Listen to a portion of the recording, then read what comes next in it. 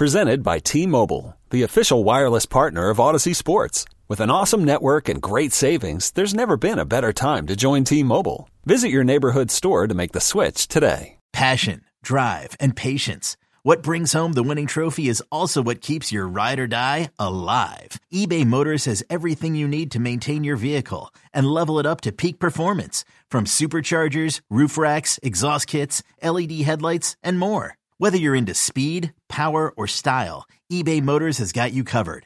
With over 122 million parts for your number one ride or die, you'll always find exactly what you're looking for. And with eBay Guaranteed Fit, your part is guaranteed to fit your ride every time or your money back. Because with eBay Motors, you're burning rubber, not cash. With all the parts you need at the prices you want, it's easy to turn your car into the MVP and bring home that win. Keep your ride or die alive at ebaymotors.com. Eligible items only. Exclusions apply. It's the Amazing Rico Brogna podcast with your host, Evan Roberts. The slow, arduous road back to relevance continues. The Mets sweep the Arizona Diamondbacks. Let me say that one more time because that is still crazy to think about. The New York Mets, who hit another rock bottom about 6 days ago when they lost that Friday night game to the San Francisco Giants, they have somehow rattled off 5 consecutive victories, including shutting out a team that had not been shut out all year long and sweeping the first-place Arizona Diamondbacks. And maybe the craziest part is that the exclamation point of this series against Arizona featured probably the most stress-free Mets game we've watched all year long, because from beginning to end, this was an ass whooping. I mean, this was a absolute, no question, ass whooping. So it's a very happy edition of Rico Brogna, as the Mets are red hot. They're the hottest they've been in over a month. Should we give credit to Pete Hoffman's beautiful bald head? Maybe we have to. The man shaved his head on Friday. The Mets proceeded to then have their worst loss of the season, or at least one of their worst losses of the season. We figured, boy, that losing of the hair made no impact. But I guess it needed like 24 hours, because then on Saturday and Sunday and Tuesday and Wednesday and Thursday, the Mets rattle off 5 straight wins. So it was like a delayed reaction, Pete, but the bald head has gotten the Mets hot. Congratulations. Well, thank you. And I have to say that I didn't realize I had to go to a game for it to go into effect. So I went to the I didn't go to the Friday game. I went to the Saturday game, and that's what jumped. That kickstarted everything. Listen, man, whatever works. Whatever works. It's funny how the bar sometimes changes in a way. Coming into this season, I think all of our bar was go win a World Series. I mean, that was the bar. Go win a championship, especially after what we saw last year. And I think over the last few days and weeks, the new bar has been, can you give us relevant baseball? Because there has certainly been a fear, it still exists, that the Mets were going to play a lot of irrelevant games throughout the summer and into the early fall. A 5-game winning streak like this at least gives us the hope, because they're not out of the woods yet, obviously. They have a long way to go. I'm not joking when I say they got a long way back to relevance. They're still 5 games under 500, and I don't say that to rain on the parade of the way they've played. We're going to talk about the way they've played, and it's mostly going to be a positive podcast because they're winning baseball games. But the reality is they still have a lot of work to do, and that they have not ensured relevant August baseball quite yet.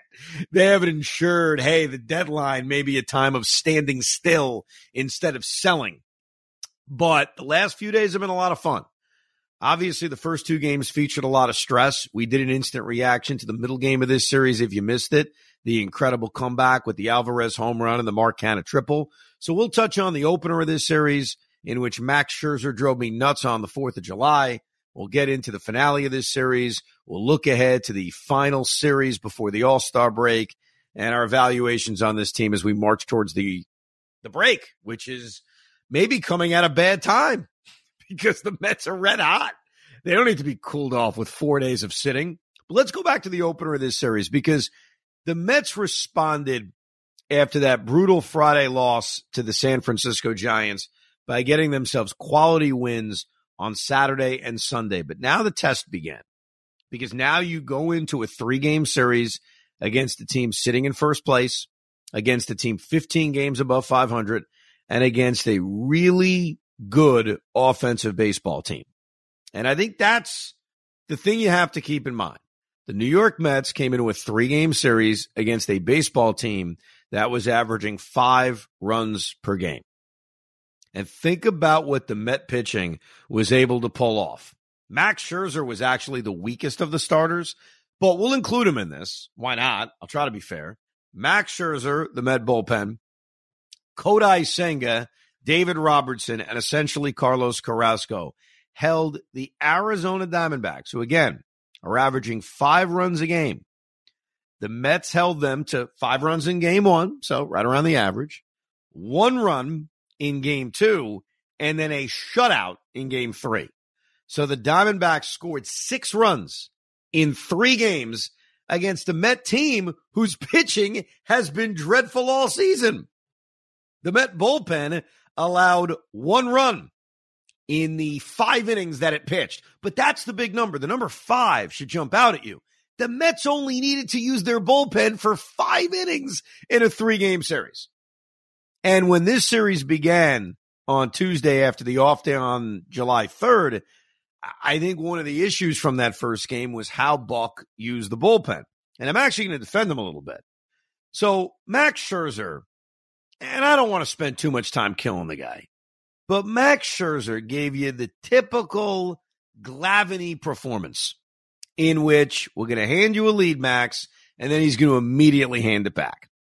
And what we saw Tuesday was such an example of that in the most extreme way. He gives up a home run in the first inning to Corbin Carroll after striking out the first 2 batters. So typical of Max. They're down 1-0. The offense can't figure out Scott Davies. And then finally, they put together a really big 4th inning when Starling Marte, behind in the count, hits a bomb of a 3-run home run. Looked like it was going to be a frustrating inning that wasn't going to go anywhere. And Marte hits that bomb. For whatever reason, Starling Marte has had great success at Chase Field. And I'm feeling good. Fireworks are popping. The Mets have a 3-1 lead. Max Scherzer is handed the baseball back with a 2-run lead. And with 2 outs and nobody on in the 4th inning, my ass is not even that comfortable on the couch. I had just got up. I'd got myself a frozen drink. I sit back down, and he gives up back-to-back home runs to Christian Walker and Lourdes Gurriel, because this is who Max Scherzer is. He'll strike guys out, but he'll also give up a ton of home runs, especially when he's just been handed a lead. So the 3-1 lead lasts 35 seconds. An inning later, Brandon Nimmo hits a home run, and he's been on some kind of power surge recently. That was his 13th home run that he hit on Tuesday night, or Tuesday afternoon, whenever the hell the game took place. And what does Max Scherzer do? 2 outs and nobody on against the bottom of the order. Alec Thomas hits a ball to second base that I agree McNeil should make the play. You want to put this on Jeff McNeil? That's fine. But after Jeff McNeil can't make the play, Max Scherzer still has a chance to get that 3rd out and keep the 1-run lead. And what does he do? He walks Padromo. What does he do? He gives up an infield single to McCarthy. What does he do? He walks Corbin Carroll with the bases loaded. By the grace of God, he struck out Christian Walker to get out of that 5th inning. And that was what was so frustrating about his performance. Like, the final line of 6 innings, 4 runs is mediocre in its own right. But to give back 2 leads in back-to-back innings, and both of which came with 2 outs and nobody on, it was like a cloud that hung over the rest of the game. I got to be honest with you. I mean, I was thrilled they won, and we'll get to the dramatics at the end, but it just pissed me off because you're an ace. You know, I get he hasn't been great, and he's not pitching like the dominant guy he was 5 years ago or even 3 years ago. But what I expect when you hand it a lead is not to flush it immediately, and he's done that consistently all year. And that's why Keith Hernandez, who I love, said something during the finale of this series that pissed me off to no end. He was talking about Senga, and he said, yeah, you know, Kodai's got 7 wins. You know, Max is 8-2. Boy, Max just goes out and finds a way to win. That was his quote. Max goes out and finds a way to win? No, I don't care what his record is. You can take the win-loss record. I mean, you talk about the most meaningless stat in baseball, and it's always been the case. Now it's accepted. The win-loss record of a pitcher means nothing. If you've watched Max Scherzer this season, we've seen him blow leads so many times, and you're telling me somehow he finds ways to win? Like it's some kind of miracle? The only reason Max Scherzer didn't blow the third lead in the opener of this series is because they took him out in the seventh inning. Like when the Mets scored the 2 runs in the seventh on the Francisco Alvarez absolute bomb, 470 feet, whatever it was, to give the Mets the lead, Scherzer didn't have a chance to blow it in the seventh because they took him out for Brooks Raley. So it's weird things that bother me. But hearing Keith Hernandez, who's a smart guy and he watches just about every game, for him to say, boy, that Max Scherzer, he finds a way to win. No, it's the opposite. He finds a way to blow leads. But the Met offense, to their credit, came up big in this game. Because even after blowing a 3-1 lead and blowing a 4-3 lead, I mentioned it, Francisco Alvarez, and little did we know he was setting the tone for the entire series, hitting a home run in every single game, hits this bomb of a home run against former friend Miguel Castro, and he did it behind in the count. But what was so valuable is that the Mets added on. And I thought that was a big deal.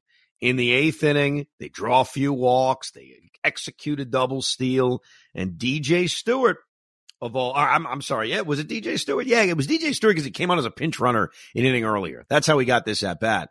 Came through with a sac fly. That off the bat, I thought was going to be more. I thought it was going to be like a bases clearing double.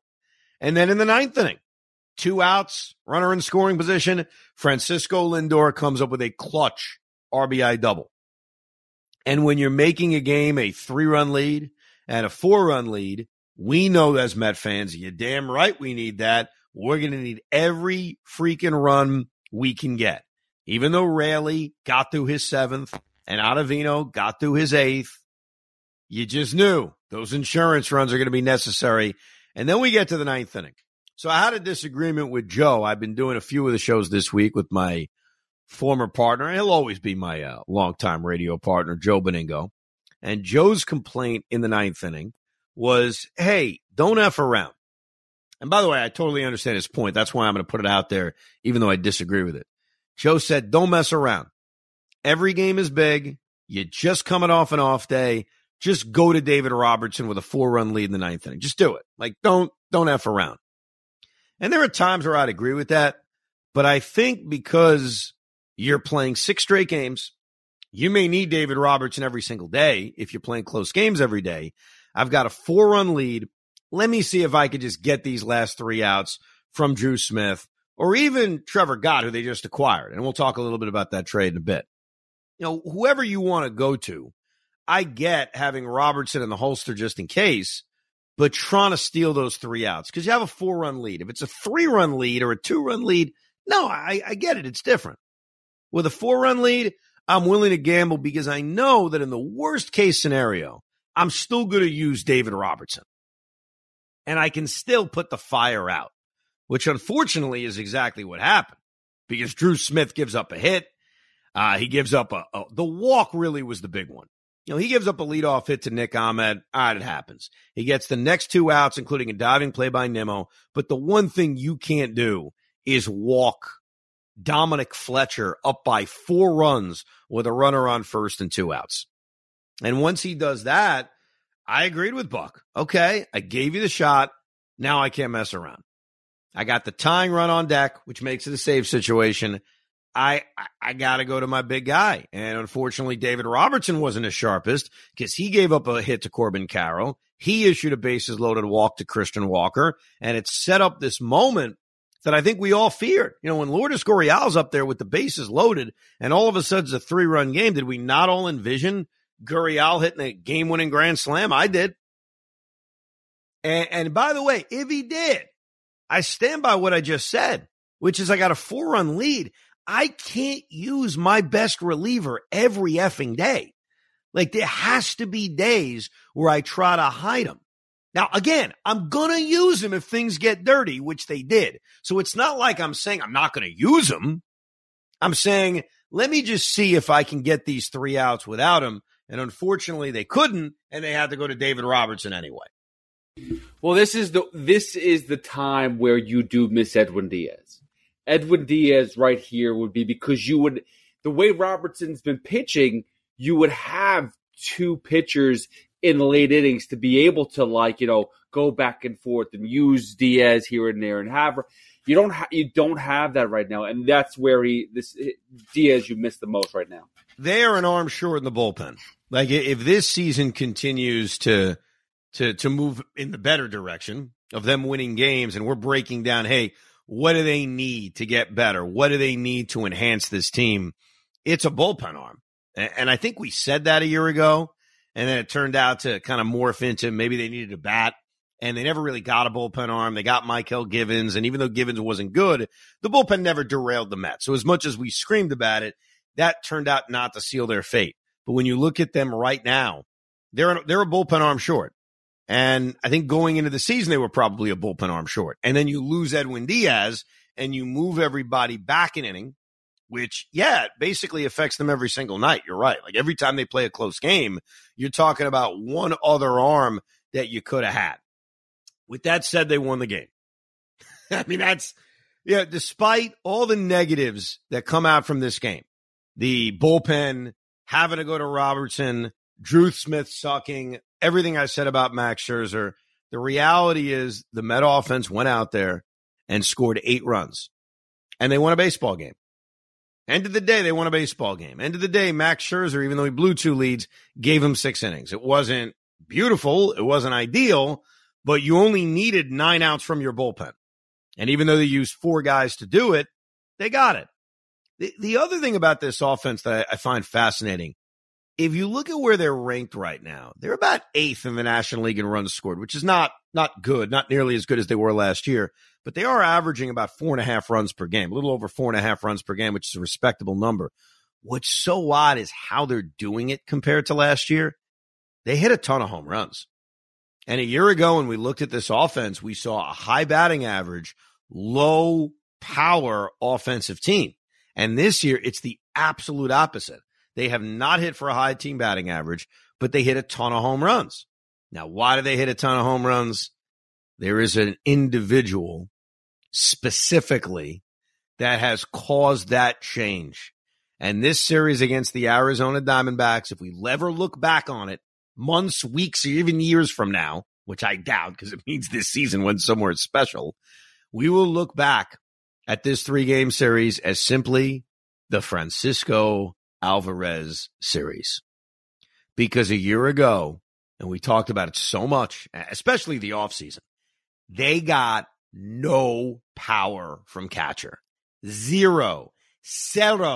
James McCann, Tomas Nido. I do think Patrick Mazeika hit an occasional home run, including a game winner, which I don't want to ignore.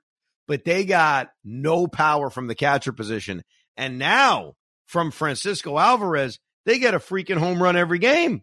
He's hit 16 home runs. So to go along with Alonso, who, despite his recent slump, broke out of it in the finale of this series, but is having a great power season, while his average is way down, OPS is way down. Guy could hit 50 home runs, and that's with an IL stint. And Lindor is having an incredible power season. Lindor could hit 35 home runs.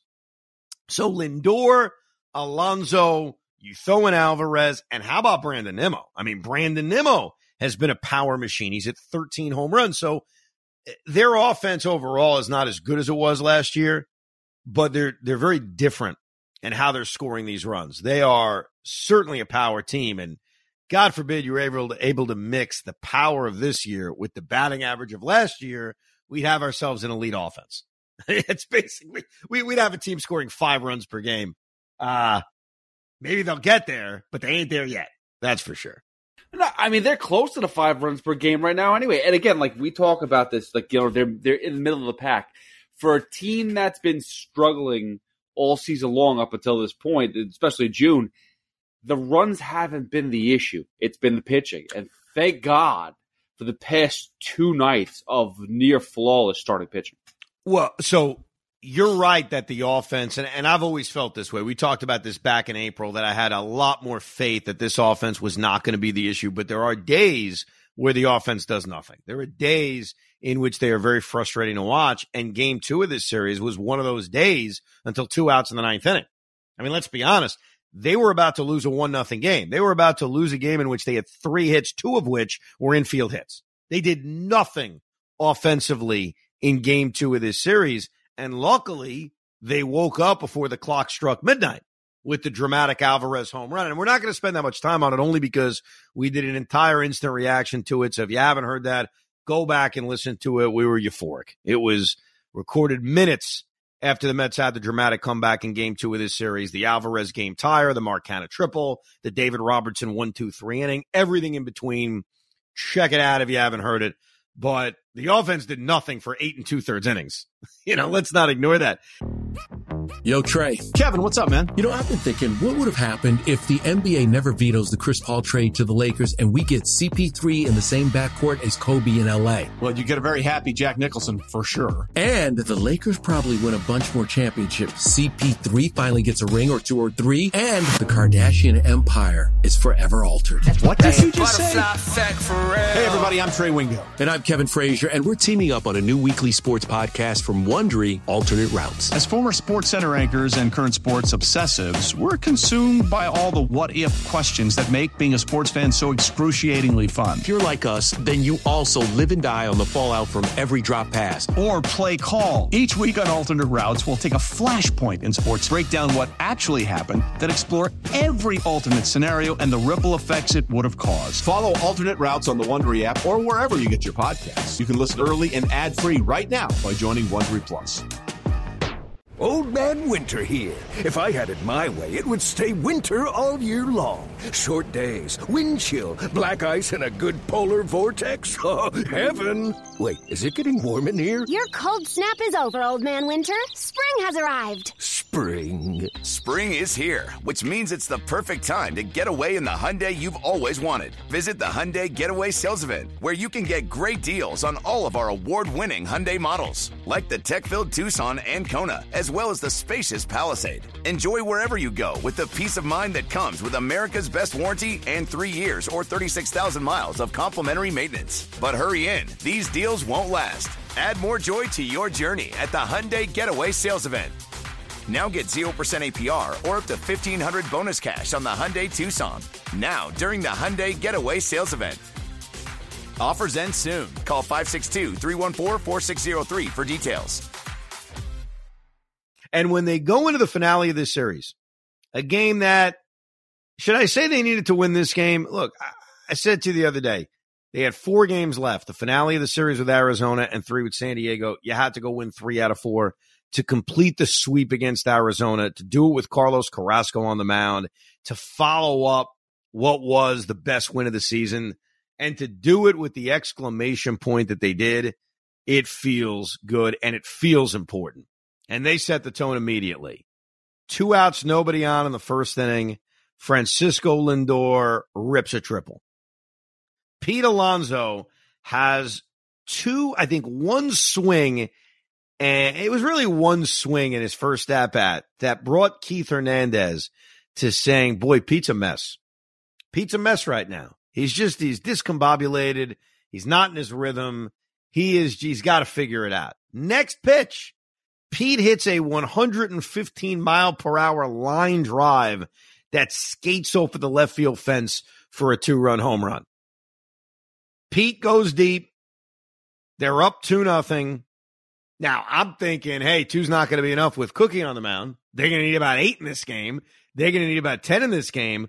But Carlos Carrasco, after walking the first batter of the game, put together as brilliant a Carrasco performance as we've seen.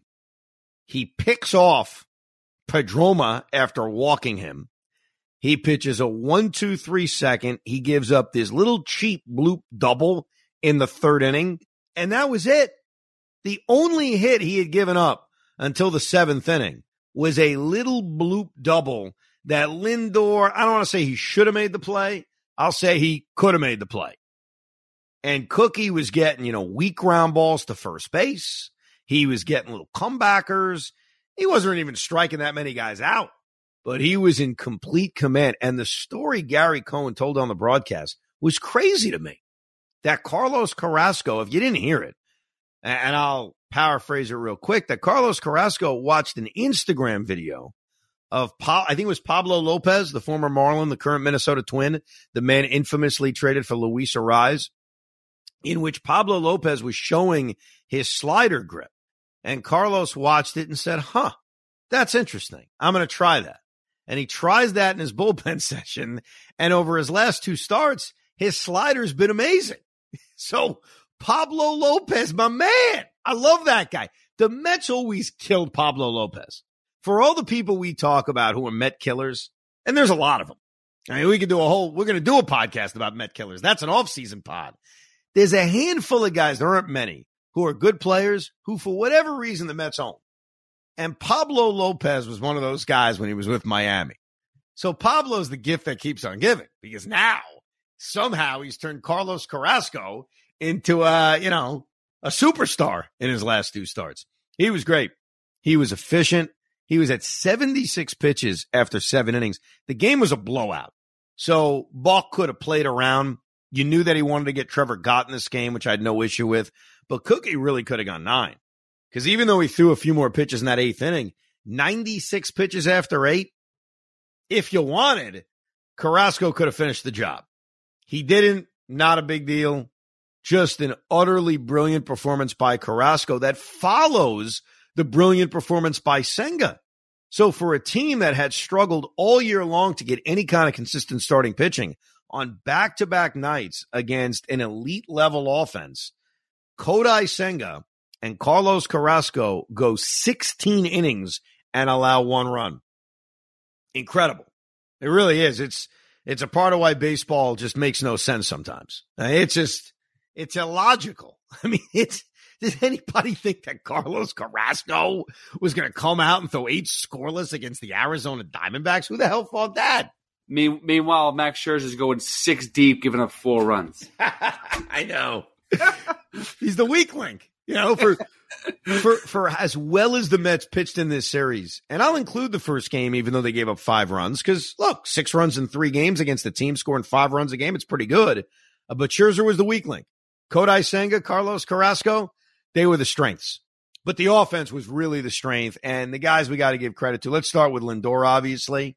We shouldn't gloss over it. Francisco Lindor put together on Thursday one of the great single-game offensive performances you'll see. I mean, it just honestly doesn't get much better than 5 for 5 with 2 triples, a home run, and 2 singles. So he gets that triple in the first inning. That was the triple where the ball boy had to jump out of the way. It bounced around the right field corner, and Lindor got to third base great. The second triple he got, and I swear to you I'm thinking this, came with 1 out in the 3rd inning. The Mets are up 2-0. So obviously getting to third base is huge because you can score on an out.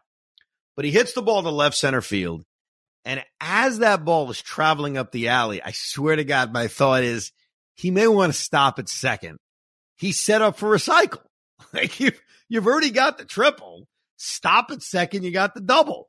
But Lindor is just busting through. And it was actually a pretty close play at third base. That's when the third base umpire, Lance Barksdale, decided he didn't want to bother giving us a call. Like, didn't do anything, just kind of stared at third base.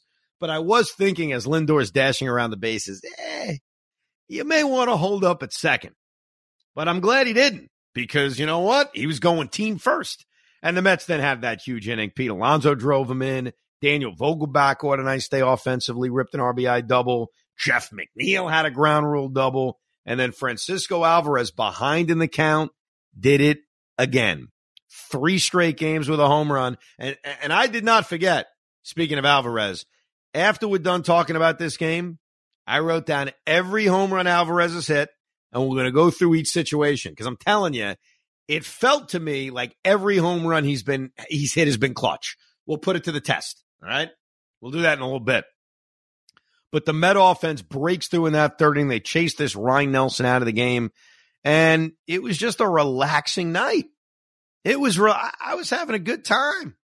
I started muting, no offense to Gary and Keith. I muted Gary and Keith.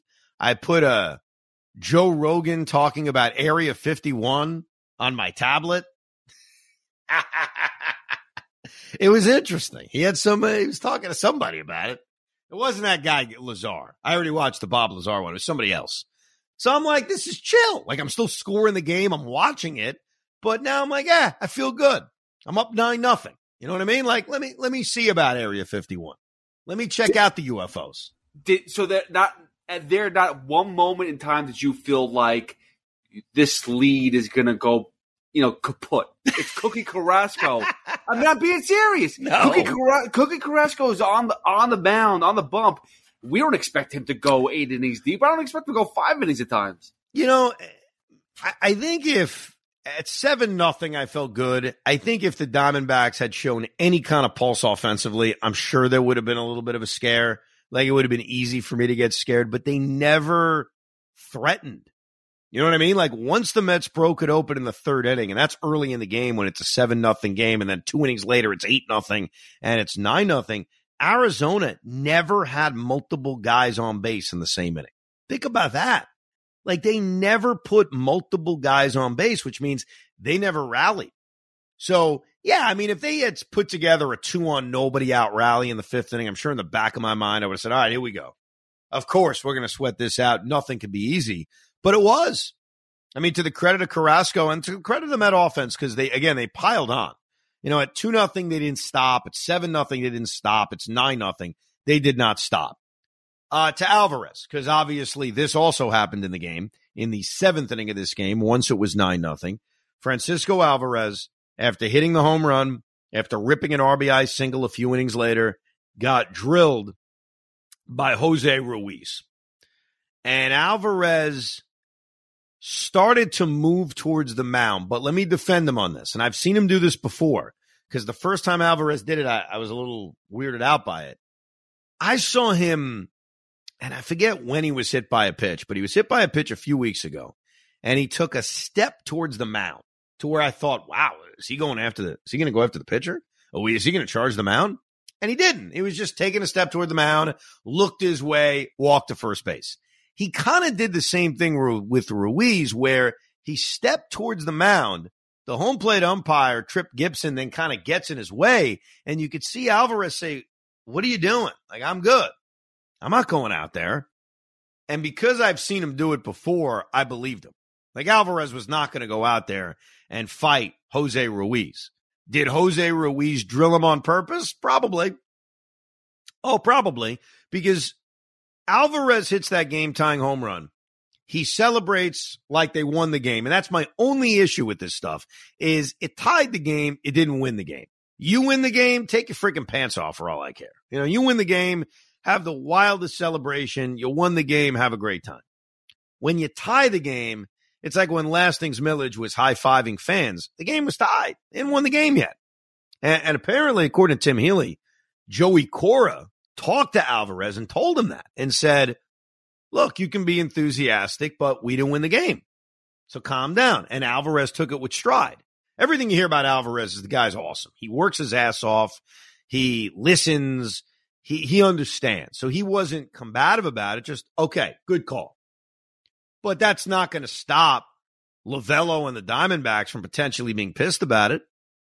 Final game of the series, games out of reach, 7th inning. Yeah, he probably drilled him. Should Alvarez go out there and beat the crap out of him? Not really. You go to first base and say, fine, whatever. I think there are times to fight. I said that a lot last year. And there are times to say, whatever. This is a time to say whatever. This is a time to laugh and say, we swept your asses. I'm going to go walk to first base. I hit 3 home runs against you guys over the course of these 3 games. I'm going to walk to first base. Like that's sort of what you can do, and that's sort of what they did do. The Mets never retaliated, and it just sort of went away. I don't expect this to continue the next time the Diamondbacks play the Mets. I think it just it's over. But Alvarez is he gets excited. And so do I. So do we. I mean, how did we all react when he hit the game-tying home run? We may have done the same dance at our house when that was going down. I woke my household up. What are you talking about, dude? I was like, I was like yelling like a kid. It was incredible. And that's the thing, though. Like, you talk about Yeah, he tied the game. It didn't win the game. But you want that energy. You do want that because it kind of uplifts the whole team. Look what Canada did the next play. He hits a triple, and then gets driven in and stuff like that. After that, it's like, Beatty gets on base, right, and then Canada hits a triple and score. But the point is that the energy is there that builds the team up. So how are you supposed to regulate that? I disagree. I understand why the point is you didn't win yet, so calm it down a little bit. But also, his energy is sparking the team. He's also being natural with his excitement. I mean, the guy hit a game-tying 2-out, 2-strike home run in the 9th inning. It's pretty freaking dramatic. So he's not forcing it. It's not some pre-planned celebration. It's a kid who's excited. I think Alonso's the same way. Pete's a very excitable guy. So when he hits a big game-tying grand slam like he did against Cleveland last month, he almost falls over himself because he's celebrating and he's excited. All right, so Alvarez hit his 16th home run in the finale of this series. I went through, and I promise you, it did not take very long. This was not a stop my life, this is going to take hours situation.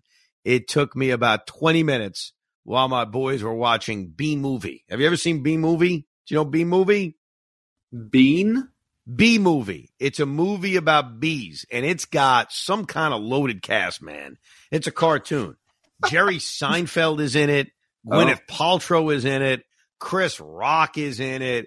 It is loaded. Now, I've seen it 500 times because both my boys have watched it 500 times. So when we were watching it for a 505th time, and Luis Severino decided to serve up batting practice against the Baltimore Orioles, I said, this seems like a really good time to sit down and go through all of Alvarez's home runs. Hey, by the way, real quick, do you still want Severino on the Mets in 2024? Boy, I have really, really whiffed on that one. Whoo! Because I'll tell you something I said on the Fan about this, and I genuinely believed it, and I'm just wrong. I thought Luis Severino was going to be the best pitcher on the New York Yankees in 2023.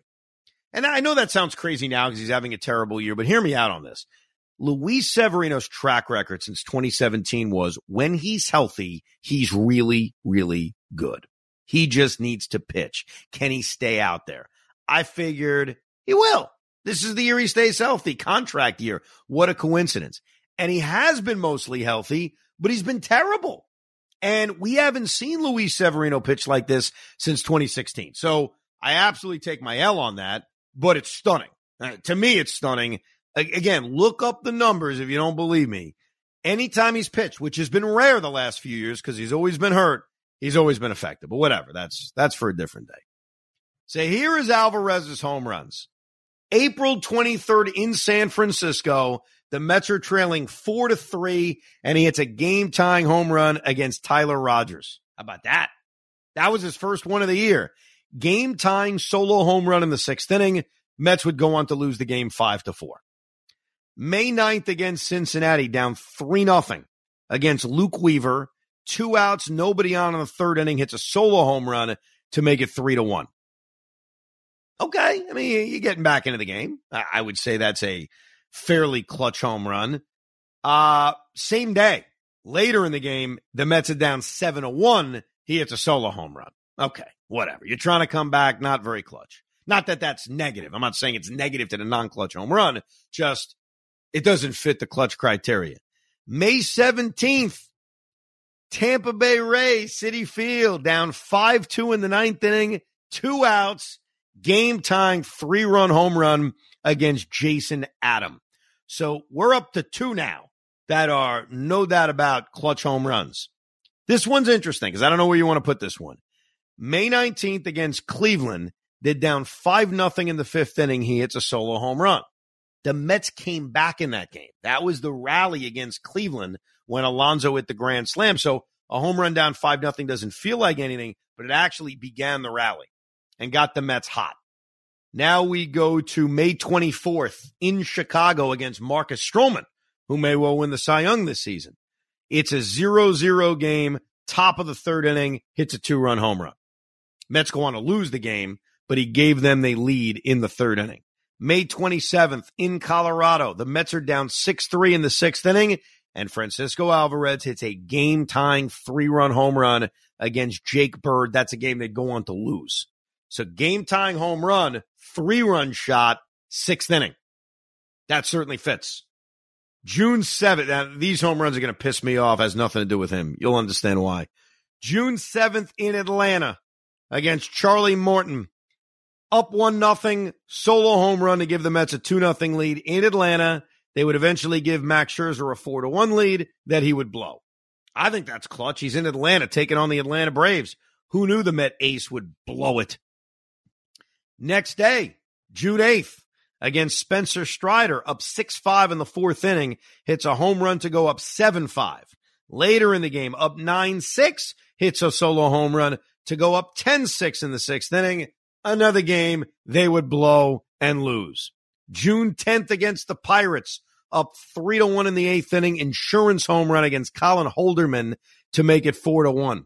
July 1st, at home against the Giants, 0-0 game in the 3rd inning. He hits a solo home run to go up 1-0. Turns out to be the game winner. They win 4-1. July 4th against the Arizona Diamondbacks, 4-4 game. Game-winning 2-run home run, top of the 7th inning to go up 6-4. Mets obviously win the game 8-5. July 5th, Andrew Chafin down 1-0. Top of the 9th inning, down in the final strike. Game-tying home run. And then obviously the one he hit in the finale of the series, July 6th, that put the game away. 4 of his 16 home runs are game-tying home runs.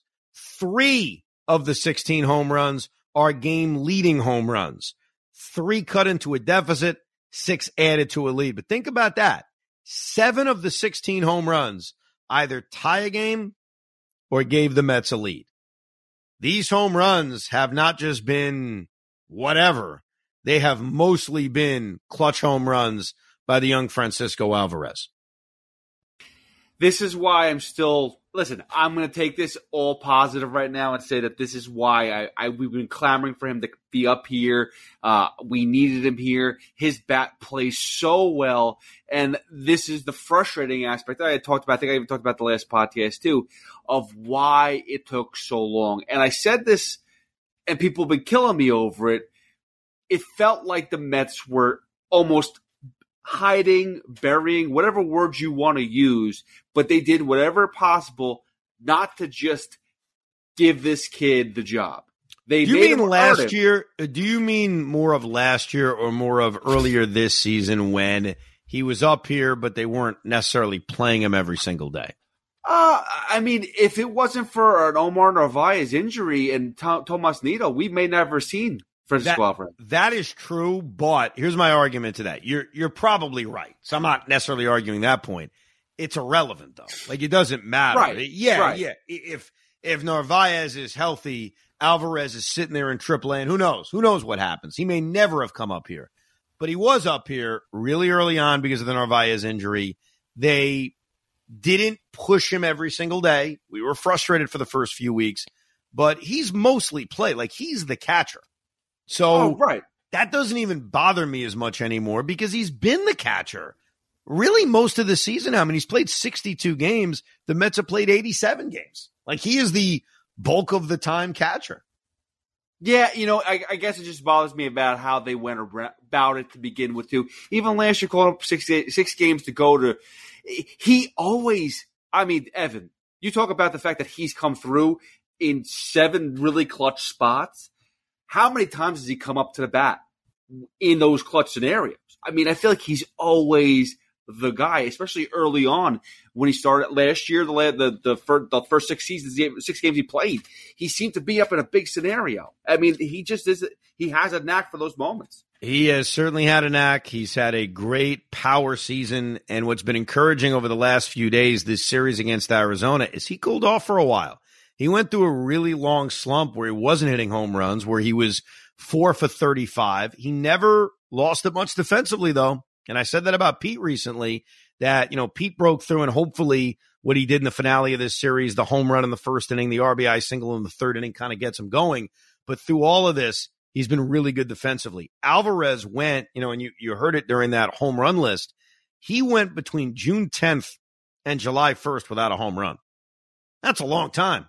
I mean, That's a good amount of time. And now they're coming in bunches because he hits the home run on July 1st, and then he goes July 4th, July 5th, July 6th, and hopefully he keeps it going.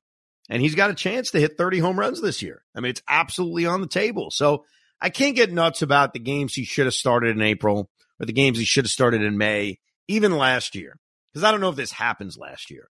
Right now, he's the guy. He's the catcher. He's the everyday catcher. He's impressed everybody. Everybody says, I mean, even Trevor May is out there tweeting about him, a former teammate. And I think his comment was essentially, I'm not surprised by anything. All you got to know is how hard he works. Now, there's no reason for him to say that. So you got a lot of people going out of their way talking about how hard he works. The trade from a few days ago. So Zach Muckenhirn was just one of the many guys who have been up here, one of the many cavalcade of garbage relievers we've seen. The Mets DFA Zach Muckenhirn, but because they're willing to pay money, they were able to turn Zach Muckenhirn into Chris Flexen and Trevor Gott.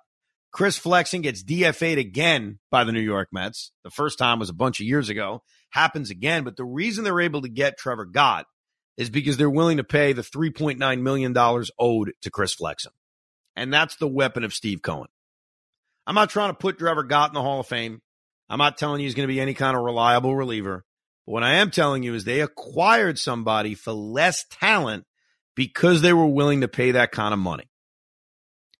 Couple of quick things about Trevor Gott. We saw him make his Met debut in the finale of the series against Arizona. Innocuous inning, not much to judge. Mets had a huge 9-run lead. But looking at Trevor Gott's season so far, until his last 3 performances, he was having a really good season out of the Mariner bullpen. Had a 1.89 ERA. He had 1 bad appearance out of the bullpen, went on the injured list with some back spasms, had 2 performances off the IL, both again were bad, and that brought up his ERA.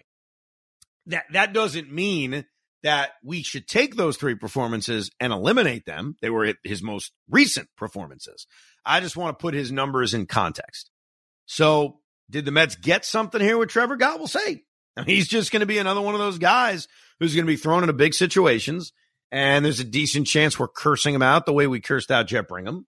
Or maybe Billy Epler pulled off a surprisingly good under-the-radar deal. But it was powered because of the money that Steve Cohen was willing to pay to Chris Flexen, a guy who is not going to suit up for the Mets. He's already been released. Now, there was a roster move made. Danny Mendick was up here for a short period of time. He was sent down, and DJ Stewart was called up. The construction of this bench now makes very little sense because DJ Stewart is a first baseman outfielder. He's a left-handed bat who had good pop down at AAA, low batting average, high OPS, a lot of home runs. He does hit lefties. I want to point that out. His numbers at AAA, he was hitting lefties. With that said, you're still looking at a bench that's going to be exclusively left-handed. That's really what you're looking at. Now, assuming you have Canha on the bench, which you've had a lot of, that's your one right-handed bat. The rest of your bench is going to be DJ Stewart, Omar Narvaez, Luis Guillorme. Assuming Beatty's hammy's okay, that's the reason why Beatty didn't start the finale of this series. It doesn't make a lot of sense because you put yourself in a spot where you don't have those right-handed bench options. You don't have a lot of it. So I'm not saying Danny Mendick necessarily needed to be the guy to stay up here. I know the obvious answer is Mark Vientos, who's put up the big numbers at AAA. But then it calls into the question of, do you want Vientos up here as a bench player? Which I think most of us would want him playing every day, which makes the most sense. And Daniel Vogelbach, who cooled off so much after his little mental break, bats 5th in the finale of this series against the Diamondbacks. I'm ripping it on social media. Everybody's ripping it. And then Vogelbach gives you a 2-hit game, which I'm not complaining about. But you know what 2 hits for Daniel Vogelbach does in a game? It means Buck Showalter is going to start him for a month straight. That's what it means. He has 1 good game. It means he's out there for the next month and a half. Doesn't matter if he goes 0 for 30. But it's not a knock on DJ Stewart. It's more that they're very left-handed on their bench, and the odd man out is probably Vogelbach. Well, let's be perfectly honest, because at least DJ Stewart can play the outfield. At least DJ Stewart can play the field. And at least DJ Stewart has a prayer when he faces a left-handed pitcher, something Daniel Vogelbach does not. So I hope they change the construction of this roster. Will they? I don't know. I mean, they don't want to call up Vientos and have him be a bench player. If Vientos is up here, he should play every day, which I understand. And clearly Buck Showalter doesn't want to play him every day. But there's somebody out there. There's somebody out there that maybe, just maybe, Pete Hoffman is saying, Evan, I got the guy. I got the guy you want, the guy you need, the guy who's available, the guy who's sitting there right there for anybody to take. And that, of course, is your guy, Nelson Cruz, who got DFA'd by the San Diego Padres. He's 43 years old. He's not retiring. He still wants to play. I've been reading rumors that the Twins may bring him back, that the Rangers may bring him back. What about the Mets? Hoff, you've been his biggest fan. Even though Nelson Cruz this season for the Padres hit .245 with a .681 OPS, your counter could be better than Vogelbach. You want to bring in Nelson Cruz to be that right-handed bat? No, I prefer calling up Vientos at this point in time. I don't know. Cruz hasn't really had much left in the tank. Last year was bad too. It's not, you're not spending a lot on him. That's fine. But I think at this point in time, you could do that. Whatever. Vientos and Cruz are the same. Well, Vientos is better because he could play a position. Nelson Cruz can't even play a position at this point. Hey, can I say something about Vogelbach, by the way? Because after the Alonso home run, Vogelbach got up. And I got to say, even against righties, he really sees a lot of great pitches, and he doesn't offer at all. I mean, you got to give him some credit today. He did have an RBI double. He had another base hit. He had a 12-pitch at-bat. I know the strikeout after the Alonso home run looked bad, but he actually did have a good game. He did. I give him credit for the hit, and he was, that 12-pitch at-bat was great. But I just am confused. It's like watching the kids in Little League when they just looking at the pitcher like, guy's throwing gas, and you don't even offer at it. Like, what is going through his head when he's watching strike 1, 2, and 3 go right down the plate? I'm just confused. He is a very, very, very, very selective hitter. And that's it. I'm trying to put it nicely. Ugh. Very selective hitter. Too selective. Very. Yes. And the truth is, despite him having a decent game against Arizona on Thursday, it's over. It should be over for him. Where, like, I give you an example. And I know it didn't matter. They won 9-0 and Vogelbach had 2 hits. The guy who should have been in the lineup over Vogelbach was Mark Canha. Mark Canha delivered the game-winning RBI triple the night earlier. Canha's not a guy who should just be playing against lefties. That's never who he's been. Like, he's a serviceable player who can hit right-handed pitching. Now, Tommy Pham has taken the left field job and he deserves it. I don't think anybody's questioning that.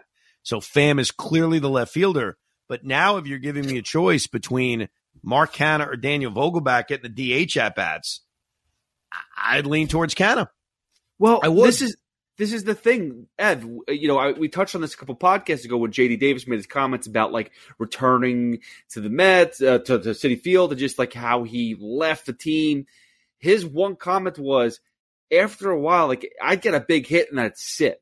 There's not saying that you have to reward people for having a big day, but you don't allow guys to get in a groove. Well, and look, Canha's a good example of it because we think of the RBI triple, which we should. He got the game-winning hit. He also drew 2 walks in the game. So Mark Canha the night earlier was on base 3 times in a night in which the Mets rarely had base runners. He was a very productive player, and the return the next night against Ryan Nelson is you're out of the lineup. So I do think that fits kind of what J.D. Davis said. Let me get to some of your emails, and then we'll preview the Padres series. I took some heat on Monday from Ralph. Ralph writes, Evan, I love you, man, but as Russo used to say, come back to me, Evan. Come back.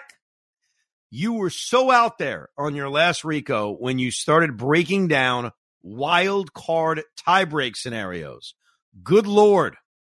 On July 3rd, the Mets were 8 games out of the final wild card spot and have to pass 4 teams to get there. You're wasting your breath discussing the other non-wild card crappy teams the Mets have or don't have the tiebreak over. To even broach the subject of tiebreakers with the Dodgers was borderline insane. The Mets are like 9 back of the Dodgers. If the 2023 wildcard race is decided by a Met-Dodger tiebreaker, I will shave Hoff's head myself. Still love you, Ralph. And I was fine with this criticism because, I'll retort it, until Ralph wrote where he's from.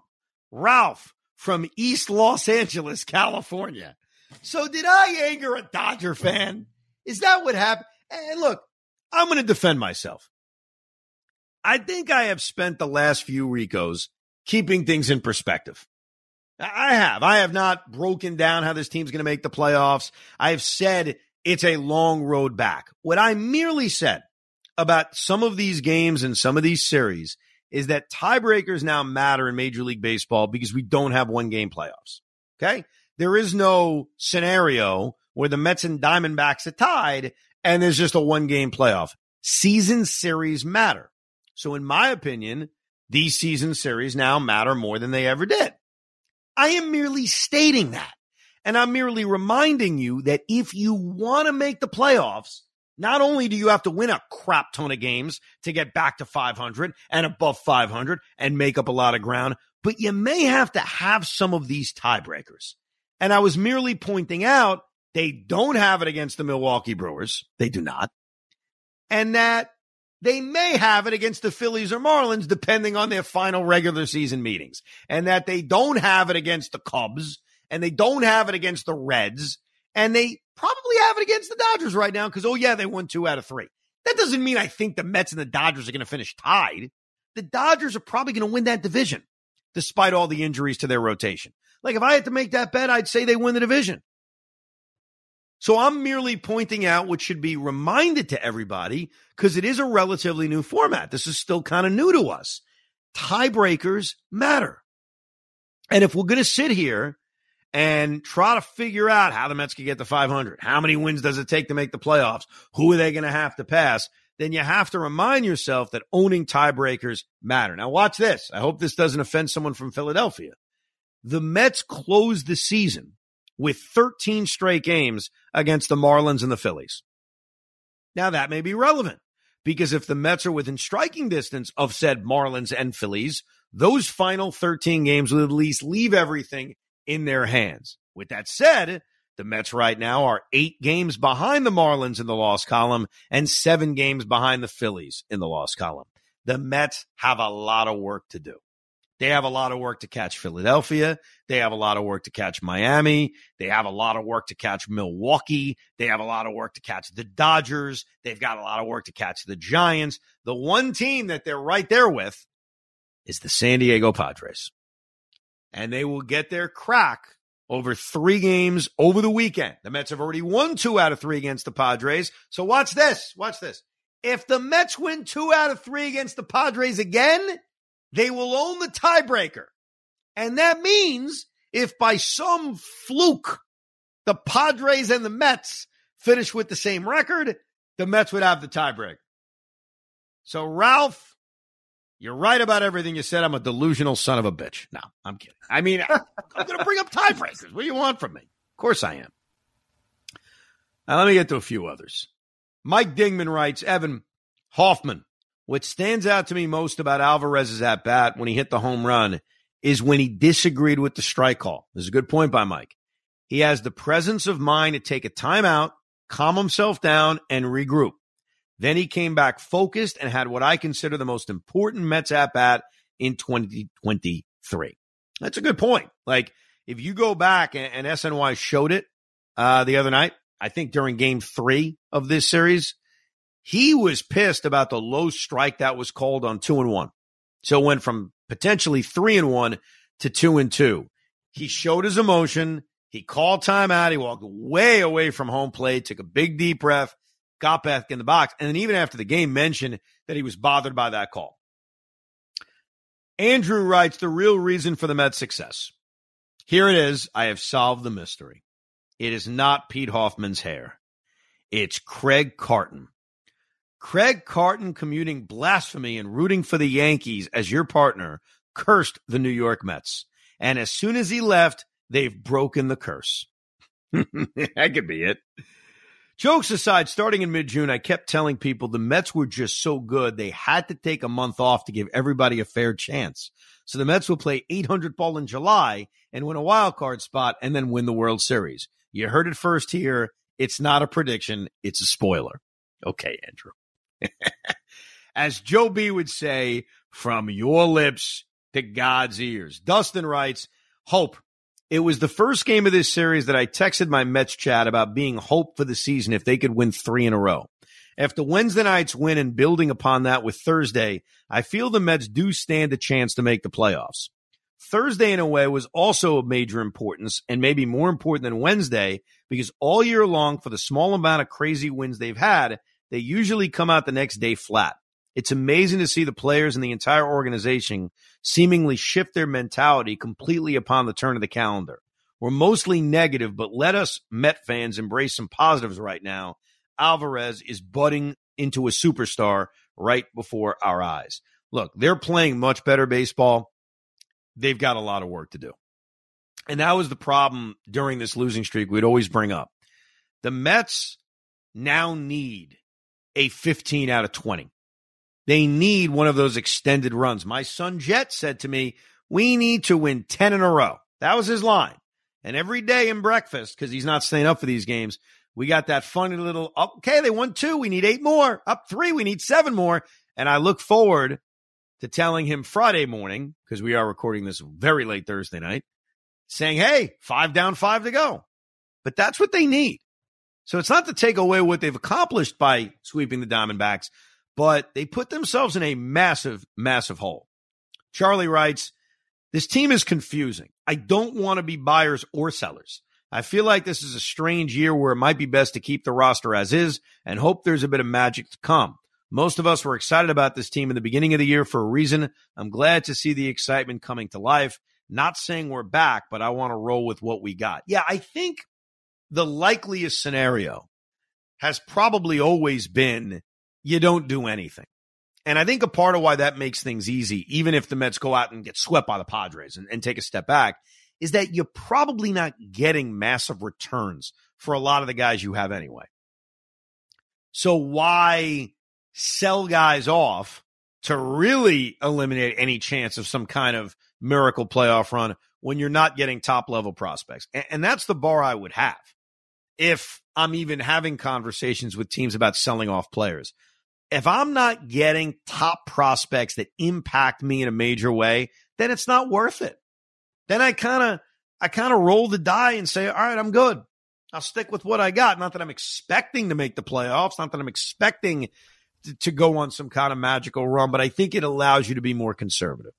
The one thing I would say, and it's tough because I still don't want Billy Epler to be the decision maker, the bullpen's so bad. If you could find, remember when they traded for Stroman a couple of years ago where it was like, the team's not going anywhere. Why are you trading and adding a starting pitcher?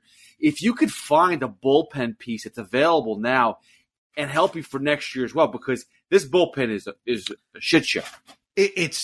I know this isn't going to please you, but that's essentially what they did with Gott, where they got a guy who is controllable next year. So he's a reliever that helps them now, but in theory helps them next year. I know that's not the guy anybody's thinking about.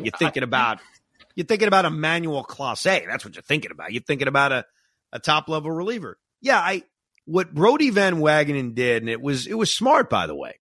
It was smart. I wasn't even against it at the time, and I think looking back on it, it wasn't a disaster. Is he said, I'll improve our team, but it's not a buy in the short term. It's I'll improve our team, and oh, by the way, that guy will be on our team next year. I'm acquiring a guy who's got another year left. So, yeah, if that rolls around, that's not buying at the trade deadline necessarily. That's making a trade that helps you now, but also helps you next year. And I think you'd be open to that. What's going to be very difficult, and it's not just for the Mets, it's going to be for anybody, is right now when you look around baseball, if you say the Mets are in it at 6.5 games out, who's out? Like, how many teams are sellers? Like, in the American League, you've got 2 clear sellers in Oakland and Kansas City, and I think the White Sox are on their way. I was hoping they'd make a run. That run's not coming. They're 15 games under 500. I guess the only thing they have going for them is that the division is so bad, but even in that division, they're now 8.5 games back. It's just not coming.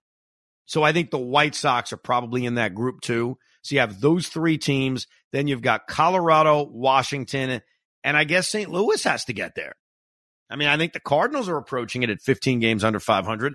So it's not a long list. Now, are the Chicago Cubs going to be sellers at 40 and 46, a half game behind the Mets? I don't know. I'm not sure if they will. What's happened is that division looks so different because Cincinnati has really taken off. Hey, they're 10 games above 500. They're no longer in first place just because the division's bad. They've won 5 in a row. They have been truly incredible. So maybe you kind of reevaluate it. So I think the other thing will be how many sellers are there. Now, the team they're about to play is also fascinating. The Padres have gotten a little bit hotter too, like us. They swept the Angels. I think they've won 4 out of their last 5 games. They're sort of in that same spot right now in the National League. Yu Darvish on Friday against Verlander. Blake Snell on Saturday against David Peterson. And I don't think they've announced who's going to pitch Sunday against Max Scherzer. Scherzer's making that start because they flip-flopped him and Senga. They gave Senga the extra 2 days. It obviously worked with his 8 brilliant innings. Will they use Senga, though? I know the answer is no, but I'm spitballing here. Would they use Senga out of the bullpen on Sunday? Always an option on that All-Star Sunday. He got no game for 4 days after that. He's probably not making the first start out of the break. So if you want to get creative, if you want to improve your bullpen, Carlos Carrasco should be available for that game too. Why the hell not? Maybe throw an inning. So that could be fun Sunday as the Mets take on the San Diego Padres. But here we are. The Mets playing their best baseball in over a month, and we're still 5 games under 500. So we got a long way to go. But good series against Arizona, and it's off to San Diego. We'll give you a podcast right after the series, maybe an instant reaction, depending on how things go.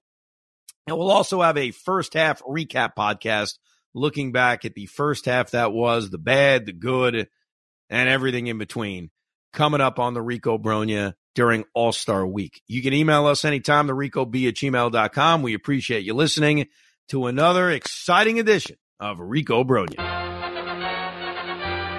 We hope you enjoyed this episode of the Rico Brogna podcast. It's amazing, isn't it? Make sure you download it now to keep it on you at all times.